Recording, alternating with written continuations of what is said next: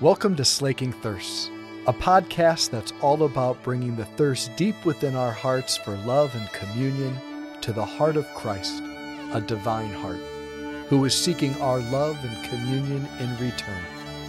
The hope is that the two thirsts would meet and both thirsts would be slaked. I want to try and connect two thoughts that struck me in the readings this morning. The first comes from Isaiah, the first reading that we have, where we hear about the shoot that shall sprout from the stump of Jesse, and from his roots a bud shall blossom. The Spirit of the Lord shall rest upon him, spirit of wisdom and understanding, a spirit of counsel and of strength, a spirit of knowledge and of fear of the Lord. And this line, and his delight shall be the fear of the Lord. Maybe it's just me, but that just seems odd, or just seems out of place, perhaps. That's why I just spent some time just sitting with that and asking, what does that mean? Well, the fear of the Lord is it's not a terror or an anxiety in the presence of holy things or the presence of God. The fear of the Lord is that overwhelming sense of awe and wonder at the grandiosity, the majesty, just to be overcome and overwhelmed by who God is, that you are God and I am not, right? A profound recognition of my creatureliness. It's a profound recognition of the majesty of God.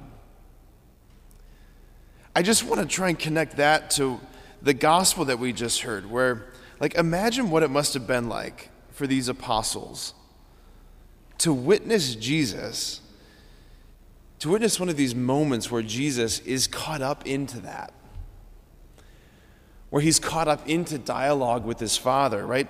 Because the whole first part of the gospel, he's not talking to them. He's talking to his Father. I mean, it comes to a point where it says, now turning to the disciples in private, he says. But everything before that is Jesus rejoicing in the Holy Spirit, this overwhelmed, overcome by the beauty, the majesty, the grandiosity of the Father. He's talking to his Father. He's talking to his Father about the things that he's done and the way that he's done things.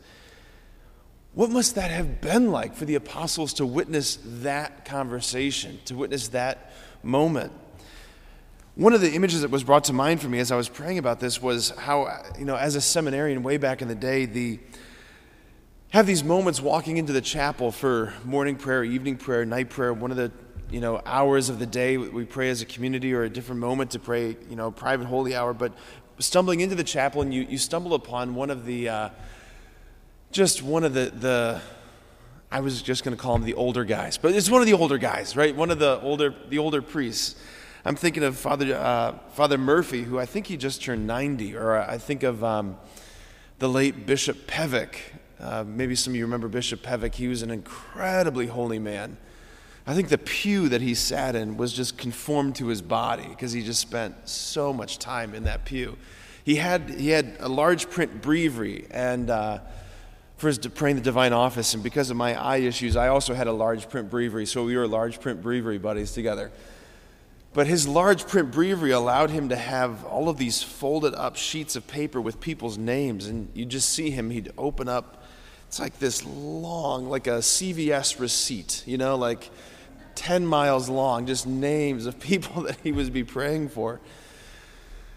Anyway, I think about him, I think about Father Bob McCreary stumbling into the chapel, watching these guys pray. It just felt like you were watching something so holy, something so intimate, so powerful. I couldn't hear their conversation, but I knew that they were caught up into this fear of the Lord, into this conversation with the Father.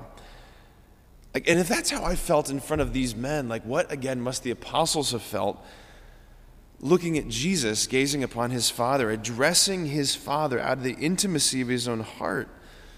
And he's speaking of how these things have been hidden from the wise and the learned. And we might ask, what things? The very nature of God, the very heart of God, the very depth of the Father's identity, the heart of the mystery of the Trinity, the mystery that Jesus himself, in his very person, is bearing into the world, that he's God in the flesh. And why were these things hidden? It's not because God is like anti-intellectual and he wanted to make it hard for the smart guys. No, the reason why it was hidden was because of their hearts.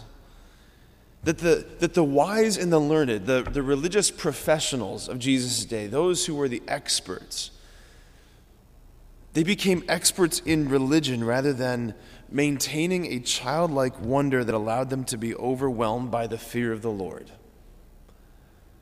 to be moved, to be awestruck. They became experts.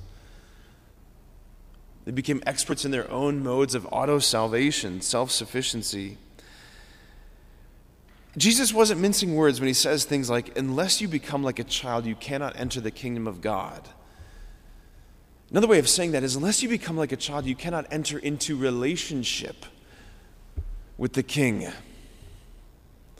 you ever go to Bethlehem, I've probably said this before, you ever go to Bethlehem in the Holy Land, the door to get into the basilica in Bethlehem, it's not a big door.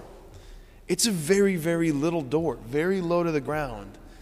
That the only way through the door is if you crouch down, if you get small, if you assume the posture of a child. That's how you enter into the kingdom, enter into the presence of the King. And as soon as you step into that place, it is just awe and wonder. Jesus says categorically that nobody knows the Father except the Son. Nobody knows the Father except the Son, and no one knows the Son except the Father. Not these religious experts. They don't know. Remember, again, there's that two senses of the word know. We don't really have that in English, but in other Romance languages, you've got factual knowledge, and then you've got interpersonal knowledge. Right? Know here is, it's in the same sense that we hear in Genesis, that Adam knew his wife Eve, and she bore him a son. That's not just factual knowledge. That's deep interpersonal knowledge. Jesus, he turns to the 12 and he says, do you know how many kings and prophets long to see what you see and to hear what you hear, but they didn't? He says, I am revealing the Father to you.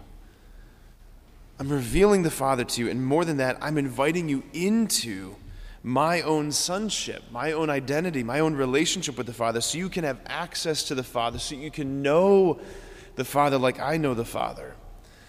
So friends, I just want us to reflect this morning how as we continue through our Advent journey, we're only here at the beginning, but we're invited to contemplate in a fresh way this morning how the one who is lying in the manger, he is the heart of God.